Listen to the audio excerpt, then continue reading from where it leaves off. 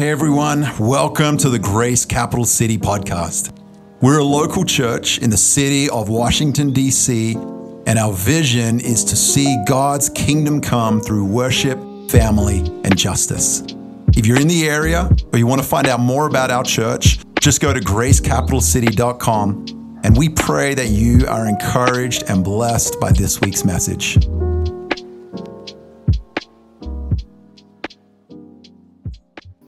It is so good to be with you guys. If you have a Bible, turn to Luke chapter 9. If you have a Bible app, partial credit, turn to Luke chapter 9. No, it counts. It all counts. Just joking. Luke chapter 9. If you're a guest here tonight, we've been journeying through the Gospel of Luke.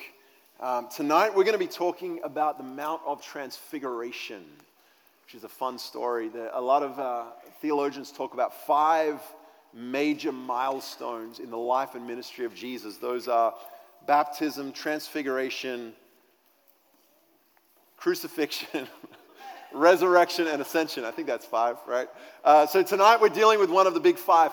This is one of the pinnacle moments where Jesus reveals his identity. We learn something about who Jesus is and what Jesus has come to do. But before we get to Luke 9, just kind of keep your Bible open there, and we'll get to that in just a second. I want to recap us a little bit, because we are skipping ahead some chapters from where we were last week. So recap on where we've been in this series so far. Week 1, Pastor Olu taught us on the kind of precursor to the birth of Jesus. So really it was the prophecies that were given to Mary and Elizabeth about these 2 sons who would be born, Jesus and John the Baptist. Week 2, Pastor Holly talked about the childhood of Jesus. So Luke's gospel is the only account we have of Jesus as a child. And the story is essentially he runs away from his parents to the temple. So great kid. He was a great kid, apparently. Last week, I taught from John 3 on John the Baptist and the role that John the Baptist had in preparing the hearts of the people to receive the kingdom of God. So that's where we've been in our teaching so far. From that moment, we move into some really pinnacle kind of markers in Jesus' ministry. So we have the baptism of Jesus. Of course, Jesus is baptized in the Jordan River by his cousin John. That's where the Father speaks identity over the Son, says, "This is my Son whom I love. With him I am well pleased." Jesus comes out of the baptism and immediately is led by the Spirit into the wilderness, into the desert. And he spends 40 days fasting in the desert. During that time, the enemy comes against him, and we have the 3 temptations. A temptation of appetite, turn these stones into bread. A temptation of approval, throw yourself off this cliff, see if the Father will save you. And then finally, a temptation of ambition. Claim the kingdoms of the world for yourself, right? The enemy comes against him in 3 different ways. And Jesus then comes out of the desert, and it says he comes out in the power of the Spirit. So from that moment, Jesus returns back to Nazareth. And Nazareth is his hometown. Maybe we can pull that map up. I'm going to refer to this a couple of times. So you can see Nazareth there on the map, where that is. Nazareth, of course, is where Jesus was raised as a child. It's a place where people are familiar with Jesus. They knew him as a child. They knew him as an awkward middle schooler. They know him now as an adult. And Jesus goes straight to the synagogue, and he makes a very key declaration in that moment. I want to show you this. Luke 4, 18 and 19. This is what Jesus does, what he says in the synagogue. He says, "The Spirit of the Lord is on me because he has anointed me to preach good news to the poor. He has sent me to proclaim freedom for the prisoners and recovery of sight for the blind, to release the oppressed, proclaim the year of the Lord's favor." This is one of the most famous prophecies of Isaiah. Okay? Jesus walks into the synagogue of Nazareth, remember, his hometown, place where he knows him, pulls out the Isaiah scroll, reads it, and then essentially says, "And hey guys, that's me." This prophecy that you've been sitting on for the last 1,000 years, this is me. I am fulfilling this prophecy. And not too surprisingly, the people are mad. They don't like it. In fact, they're so mad, they drag him to the top of a cliff, and they're going to throw him off a cliff, but Jesus is God, and so he's just like, no, that's not going to happen, and he walks away through them. Now, wisely, I guess at some level, Jesus says, okay, I'm not going to base my ministry in Nazareth because they're going to throw me off a cliff. I'm going to base my ministry in Capernaum. Throw that map up again. So he moves to this little town called Capernaum, which is by the Sea of Galilee up there, just north of the Sea of Galilee. He's in the region of Galilee. And this is where about 80% of Jesus' miracles and ministry takes place, all within that geographic region of the Sea of Galilee. And what he begins to do from Luke chapter 4 right through to Luke chapter 8 is he begins to live into the prophecy, okay? So there's this huge acceleration in miraculous activity. He begins healing people just left and right. Talks about many, many people. This is the time where the story of the paralyzed man who gets lowered through the ceiling. Remember that story? Right? That happens in that period. There's a casting out of evil demons. There's a man with leprosy who's healed. All these healings, and everything Jesus is doing is part of him claiming the Isaiah prophecy, right? It's him saying, this is me living out this revelation. This is who I am. This is the freedom and the lifting up of the oppressed that he's showing people what it actually looks like. And he does it in other ways as well. It's not just kind of miraculous healings. He begins to gather people to himself. So he, in a sense, he forms a new Israel. He gathers 12 disciples that represent the 12 tribes. One of those disciples happens to be a tax collector, right? So he's gathering people to himself. He's expanding the circle of who is invited to enter into this new kingdom. He gathers women who have been caught up in prostitution, right? People you would never be seen with, outcasts, the poor, the broken. He's gathering them in and saying, hey, this is what my new kingdom looks like, and all are invited to experience it. So that little kind of season there that all happens all around the Sea of Galilee, it culminates in what we're talking about tonight, and that is Luke chapter 9. And there's kind of a turning point that happens here where Jesus is concluding his ministry around the region of Galilee, and he's beginning his journey towards Jerusalem. And so I want to read to us from Luke 9, verses 28 through to 36 here. It says, about 8 days after Jesus said this, he took Peter, John, and James with him and went up on a mountain to pray. And as he was praying, the appearance of his face changed, and his clothes became as bright as a flash of lightning.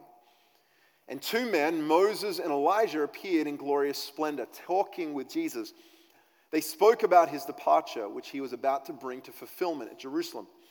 And Peter and his companions were very sleepy, but when they became fully awake, they saw his glory and the two men standing with him. As the men were leaving Jesus, Peter said to him, Master, it is good for us to be here. Let us put up 3 shelters, one for you, one for Moses, and one for Elijah. He did not know what he was saying. And while he was speaking, a cloud appeared and enveloped them, and they were afraid as they entered the cloud. And a voice came from the cloud saying, This is my son, whom I have chosen. Listen to him.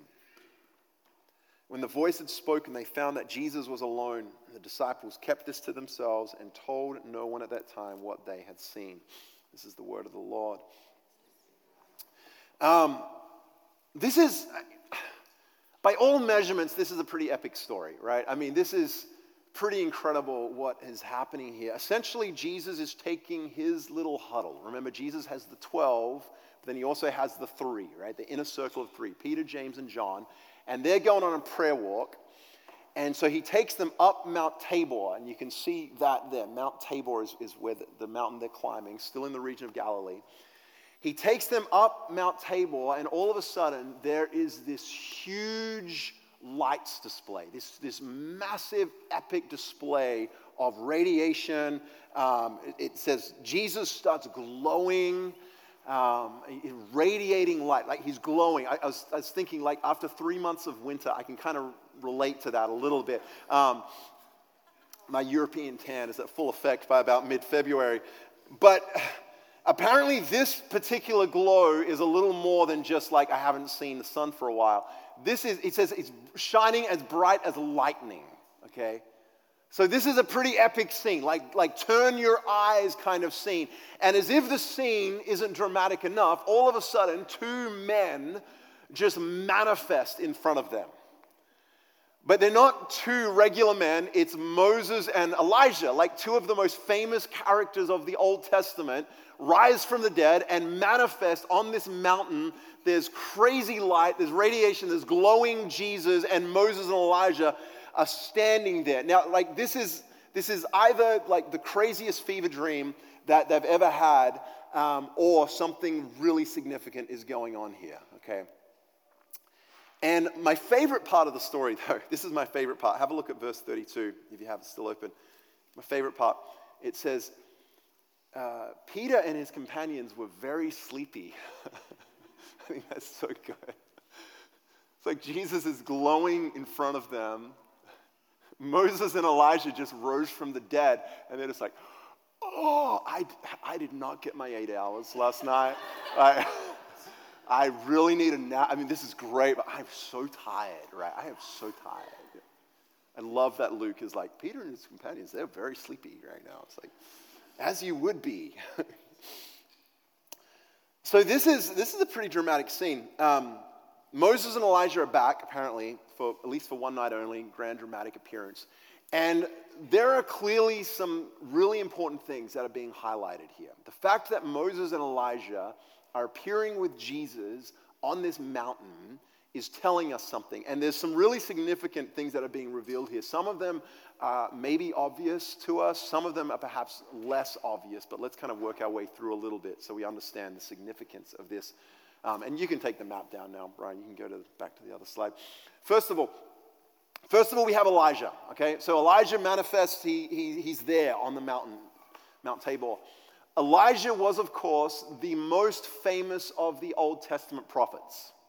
He is part of a lineage of Old Testament prophets who become almost like a mouthpiece for God, usually to bring some level of correction to Israel. So they were coming and they were saying, hey, stop worshiping idols, or stop doing the thing you're doing, turn back to Yahweh, repent. You know, these prophets would come in. But another thing the prophets would do, and a very consistent theme throughout all the Old Testament prophecy, was the theme of messianic fulfillment, right? They were constantly pointing towards a day when a Messiah would come and bring order to all the chaos.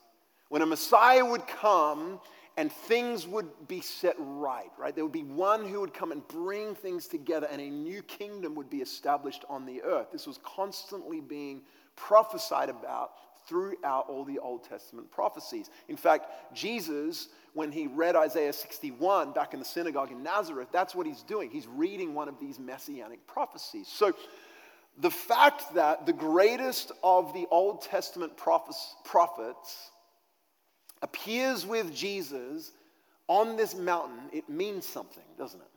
It's telling us something. It was like, okay, you should probably pay attention to this. Wake up, Peter, like poke that guy, you know. So we have Elijah, and then we have Moses. Now, Moses is famous for a few things, but one of the things Moses is most famous for is Moses is the one through whom God speaks the law. So God gives the law to Moses, and in fact, Moses' name becomes almost synonymous with the law, so much so that they talk about it as the Mosaic law, right? That's describing that this was the law of Moses, okay? So when people would hear about Moses' name, that was almost kind of one for one with talking about the law. So the fact that Moses is appearing with Jesus, the man who God used to establish the law, this means something, right? You have Elijah, this means something. Moses, this means something. What does it mean? And fortunately for us, Jesus tells us exactly what it means. And he tells us that in Matthew 5, verse 17. And he says, "Do not think that I have come to abolish the law or the prophets. I have not come to abolish them, but to what? fulfill them. I have come to fulfill the law, and Jesus has come to fulfill the prophets, right? This epic visual display on the Mount of Transfiguration is telling us that in Jesus, all the messianic prophecies have been fulfilled. All right, the time of waiting is over. The time of fulfillment has come. Everything that was talked about in Isaiah 61 is now being fulfilled in the person of Jesus. He is the fulfillment of the waiting. I remember last year when Olo and I were in Israel, and we were on the Sea of Galilee, actually, and we had this young Jewish kid. He took us out on a boat, and he had a Bluetooth speaker, and he would play worship music because all his people, all the tourists were Christians, right? He would take Christians out on the Sea of Galilee. You want to be where Jesus walked on water and all of that. And so we're out there, and we're talking to this kid who makes all his money, or his living through being around Christians. He listens to worship music. I think he had like Bethel music playing or something like that. And we're like, what's this like for you?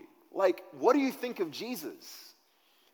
And he said, I still remember what he said. He said, I'm just another Jewish kid waiting for the Messiah. But the Mount of Transfiguration is Jesus' declaration that the waiting is over. The fulfillment has come. He's standing, he's appearing next to Elijah as a representation that the fulfillment has arrived of all those prophetic words. And in just the same way that Moses appears on the Mount of Transfiguration is Jesus declaring that all the requirements of the law have been fulfilled. That in Jesus, he has taken on the whole obligation, the whole debt payment, right? All the ceremonies, all the rituals, all the sacrifices have now been taken care of one time and for all in what Jesus is just about to do on the cross, right? He has fulfilled the prophets and he has fulfilled the law. The Mount of Transfiguration, friends, make no mistakes, is the revealing of the true identity of Jesus. Okay? It is Jesus beginning to show, this is who I truly am. And I'm not sure if you're going to be able to get it. I don't know if you can wrap your head around it. I mean, we still can't, 2,000 years. But he's saying, this is who I truly am. I am the one the prophets spoke of, and I am the Lamb who can fulfill the law. But here's the other piece. It doesn't just reveal to us who Jesus is. It also reveals to us what Jesus came to do. Okay? So let's have a look what Peter's doing, old sleepy Peter. If you look in verse 33, Peter's finally woken up, apparently, and he has an idea. He has an idea. And his idea is, let's build tents. Let's camp out here. Who likes some camping? Come on. I know some of you guys get out there. I envy you. I like the idea of camping. The reality of it, not as much, but conceptually, yeah, I'm there with you. But Peter's like, let's build some tents, right? I mean, he's woken up now and he's like, let's stay up here. This is amazing. Jesus, you're glowing. And Moses and Elijah are totally my childhood heroes. They're here with us. We should stay here. I'm loving hanging out with you guys, and we should stay here, and let's just build some tents, and we can hang out up on this mountain. Like, what else would we want to do? Now, we can read that, and we can think, well, okay, that's not so bad. I mean, glowing Jesus, Moses, Elijah, like, why wouldn't you want to stay there? Like, surely Peter's heart is in the right place. He might be saying the wrong thing, but his heart's in the right place. Friends, hear me on this. Peter's heart is not in the right place. Peter's heart is not in the right place. And the reason we know Peter's heart is not in the right place is because of the conversation that happens directly before the Mount of Transfiguration. Peter has a very specific agenda in mind. Peter has a plan, and it is revealed in that conversation. The best account of that conversation is not in Luke. It's actually in the book of Matthew 16. But it's the story where Jesus asks Peter, he says, "Who do you say I am?" Remember that story? And Peter gets that one right. He's like, "You are the Christ, the Son of the living God. You are the Christ." And Jesus is like, "Yeah, you got it. Well done." But then, what Jesus does is he said, "Yeah, I am the Christ, and this is what it means for me to be the Christ. I'm going to go to Jerusalem, and I'm going to be arrested, and I'm going to be brutalized, and I'm going to be crucified. And yes, I'm going to rise again, but before there's a resurrection, there has to be a death. And there's going to be a lot of suffering and a lot of humiliation. There's going to be some really bad things that are going to happen to me, Peter. Yeah, you're right, I am the Christ, and this is what it means for me to live out my divinity. All of these things are going to happen to me, right? You got my identity right, but this is what I got to do." And Peter, remember what Peter? He's like, "No, never, Lord, never. That's not going to happen." And do you remember what Jesus calls Peter? Satan. Wow. If you want to elevate an argument, I've been in disagreements with people before. I don't think I've ever called someone Satan.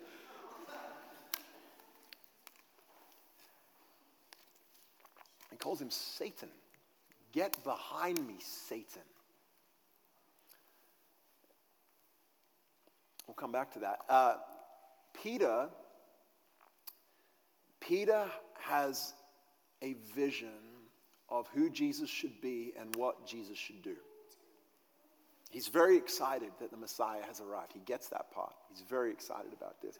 But his vision does not involve crucifixion. It does not involve dying for your enemies. In fact, it involves defeating your enemies. And very specifically, it involves defeating the Roman Empire under whose oppression the Jewish people had been suffering. And Peter has a vision that, yeah, the Messiah has finally arrived, and he's going to lead a grand rebellion against Rome. And all of a sudden, Jesus is like, no, actually, I'm going to go to Jerusalem, and I'm going to die. That's what's going to happen. And so, fast forward again back to the Mountain of Transfiguration. And it says here, Moses and Elijah and Jesus, they're having a very specific conversation. I don't know if you picked this up. But in verse 31, it says they are speaking about Jesus' departure. Did you notice that? Can you imagine getting to listen to that conversation? I mean, it's incredible. They're speaking about his departure. And this is really significant. It's especially significant because the word departure in the Greek is the word exodus. They are speaking about the exodus of Jesus. Now, and Moses is right there. Remember, a couple thousand years earlier, Moses led his own exodus.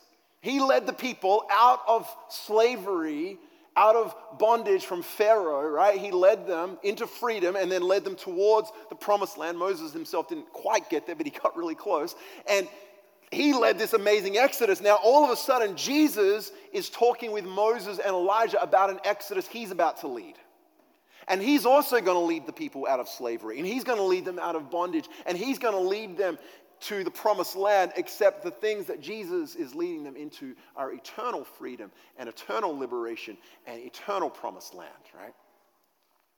He's talking about an exodus that he is about to lead, except the difference is this. Moses' victory came because they defeated the enemy, and Jesus is saying, no, actually my victory is going to come not by defeating my enemy on the battlefield, but by dying for my enemy on the cross.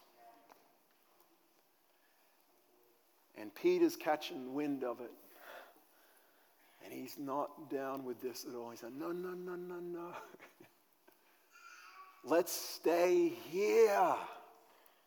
Just us guys hanging out on the mountain. Let's not do this Exodus thing. Let's not do this crucifixion thing. That's not the plan. Right? We can talk about this. We can figure it out. Peter has a very, very specific agenda in mind. And the revelation of who he is seeing in Jesus is not meeting his picture. Right? The reality is, it turns out that Peter is actually less interested in who Jesus really is and more interested in who he wants Jesus to be. He's less interested in the real revelation, what's actually coming out about what Jesus is telling him and what he's seeing on the Mount of Transfiguration. And he's very interested in what he really wants Jesus to be like.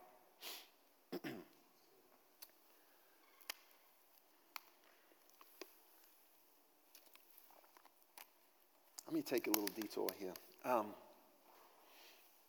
Has anyone watched any cult documentaries in the last few months? Mallory? Anyone else willing to... At least Mallory was honest. Yeah, I knew there was others. Yeah. Me too. There's some really good ones out there right now. A few of my favorites. Twin Flames Universe. Has anyone watched that? Oh my gosh. Whew. There's one called Love Has Won, Mother God. There's actually a really good one on the Waco, Texas stuff, the Branch Davidians that happened back in the 90s. So it's a little kind of flavor of the month, I think. Most streaming services are coming out with these like cult documentaries right now. So they're all different, they're all unique, but they do have some very similar themes, I want to say. There are some consistent things about this. And I'm gonna take a charitable view here, okay? So just keep that in mind when I say what I'm going to say next. A charitable lens. I think consistently, for the most part, they all start out wanting to do something good. Charitable view, I get it. Like, okay, so Twin Flames Universe, if you haven't seen that, it's about finding your twin flames, this whole cult that starts, your true love, right? I mean, the idea behind it is like, good. I want to help people find their twin flame. Even the Waco, Texas stuff, like they're trying to create this utopian community of peace and love and joy, right? It starts out in a good place. Now, there are some other really consistent themes as well. They also, at some level, have this connection with God. So they're talking about God. God's saying this. They're trying to follow God. They're trying to hear from God. They're trying to connect people with God, right? They also all go completely crazy. Usually it's like some combination of money, sex, power, or one of those three. They all get very, very corrupted. But here's the other really consistent thing I found, and I've watched at least three that I mentioned. I think there might be one other in the last few months. The way they talk about God as the group gets more and more corrupted changes. And so at the beginning, they're usually using language like, we're hearing from God. What does God say? We want to follow God, like this kind of stuff.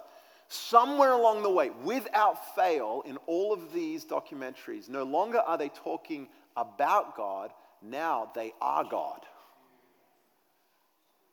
It's somewhere like episode 4 or 5. It just shifted. And so now it's not, let's hear what God has to say. Now it's, I am God, you hear what I have to say, right?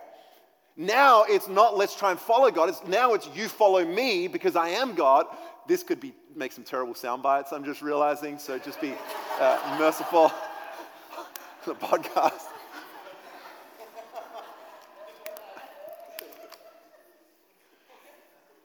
But it's this amazing shift, right? Where all of a sudden, no longer are they following God. Now I have become God, and you need to follow me. And it's this, here's the reminder. Here's what it really highlighted again to me. It's the same theme that is coming out more subtly in Peter's life, is that if we're not being transformed into the likeness of God, friends, we will transform God into the likeness of us.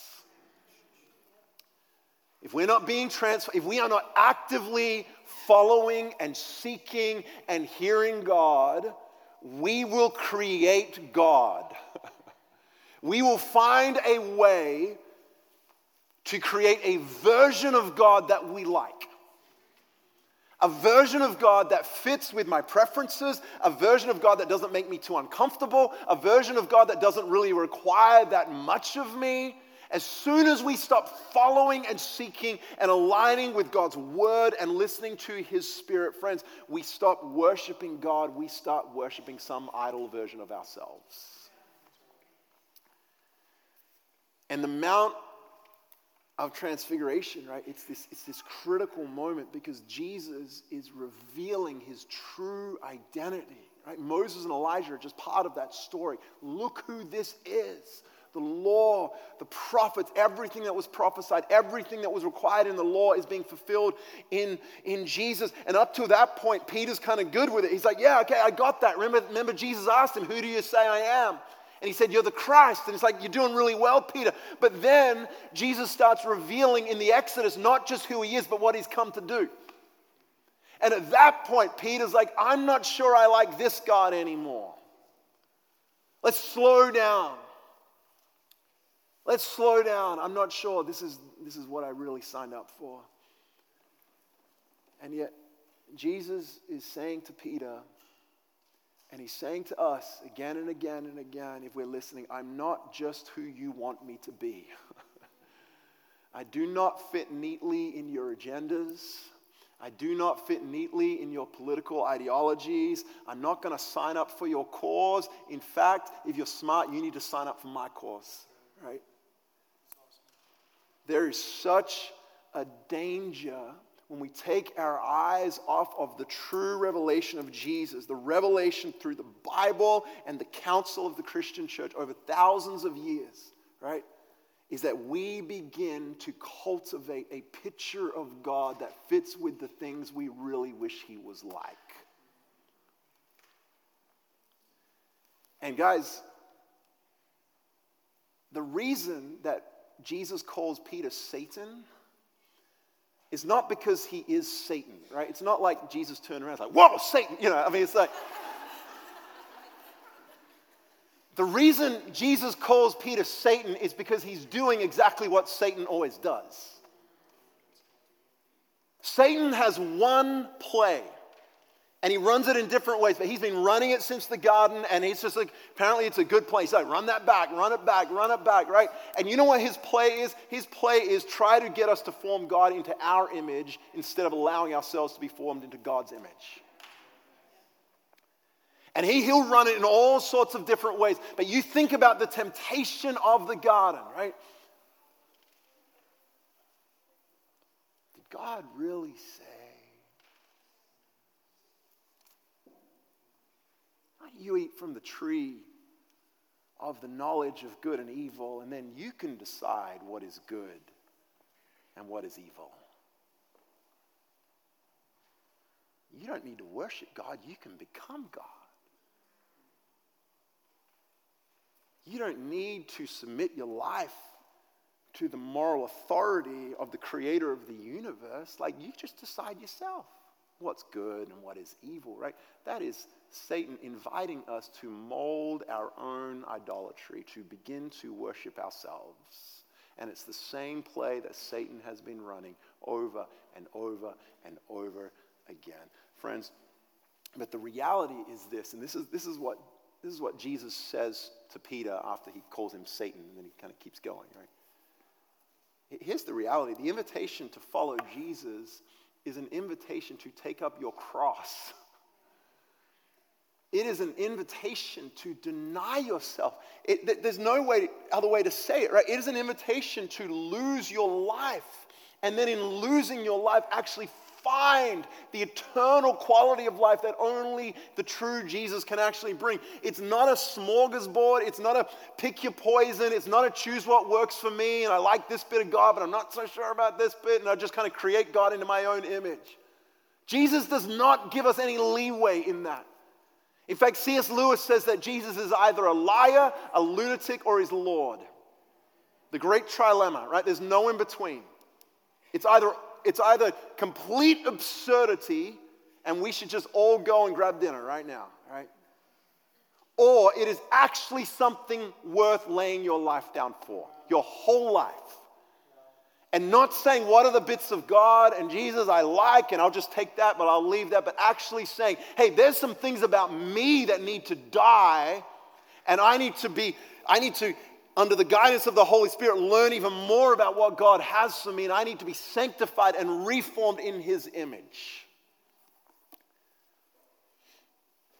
It is an invitation to take up your cross, to die to the flesh and be resurrected in the Spirit every day, and we are all on that journey, friends. And I love this series. We called it So Our Hearts Will Burn. So our hearts will burn. And, that comes from the story at the end of the Gospel of Luke where the two disciples encountered Jesus on the road to Emmaus, and they say, didn't our hearts burn within us, right? And we want to be people whose hearts burn for Jesus, but the reality is, if you're anything like me, there are plenty of times where my heart isn't burning, it's cold. We go through seasons where it's like, I don't feel like I have a burning heart for Jesus. And friends, I want to challenge you to ask yourself that question. If you find yourself in that season right now, to ask yourself the question, have I created Jesus in my image instead of being made into his? Because the reality is your heart will never truly burn for a counterfeit Jesus. You cannot burn for a counterfeit Jesus, right? Jesus says that true worshipers worship in what? Spirit and what? Truth. Spirit and truth. It is only the true and costly revelation of Jesus that can give eternal life. In John 6, when all these disciples leave him and the ones that remain, they say, where else would we go? Because only you have the words of eternal life. It is only the true and beautiful and compelling but costly beauty of Jesus that our hearts can actually burn for. And so we need to be asking ourselves, have I created a comfortable Jesus? Have I created a convenient Jesus? Have I created a political Jesus? Have I created a good on Sundays Jesus? Have I created a, I'll come this far but not any further Jesus, right? Have I molded Jesus into my preference instead of actually being willing to submit to the Lordship, the revelation, saying, God, whatever you have for me, that's what I want. That's what I want, because just like the disciples said, only you have the words of eternal life. Amen. Amen. Let me pray for us.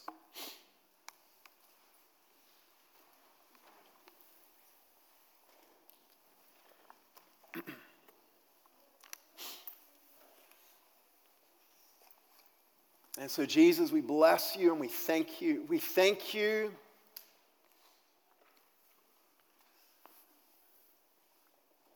that even though following you can cost us so much, the treasure, the reward, the joy of knowing fellowship with our Savior is so much greater still. And God, we just confess that every single one of us battle with this inner turmoil. The things we feel, the things we think, the desires. Some of them are good, some of them not so good, Lord, and sometimes we have a hard time telling the difference. But Lord, we just thank you that you guide us on that journey. And Father, I pray that even tonight we would recommit ourselves to that journey of sanctification.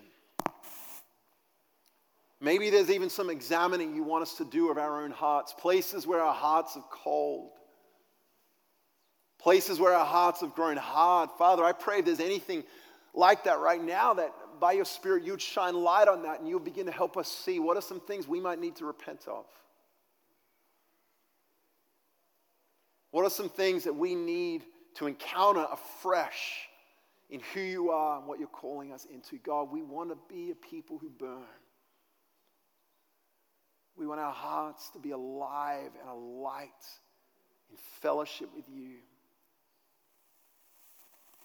And Jesus, we just say yes to every part of it. We say yes to the things that cost us, to the things that revive us, to the things that comfort us, and the things that challenge us.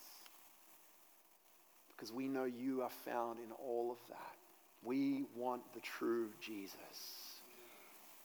May it not be said of us that we created a comfortable Sunday convenient Jesus. May it not be said of us that our view of who Jesus is was just blown by whatever was popular in the world at the time. May it be the revelation. May you keep us on track. May you convict us when we've gone to the left or to the right, even by a little bit. May you pull us back to the true north. We want to worship you in spirit and in truth. And so, Jesus, we bless you, and all God's people said.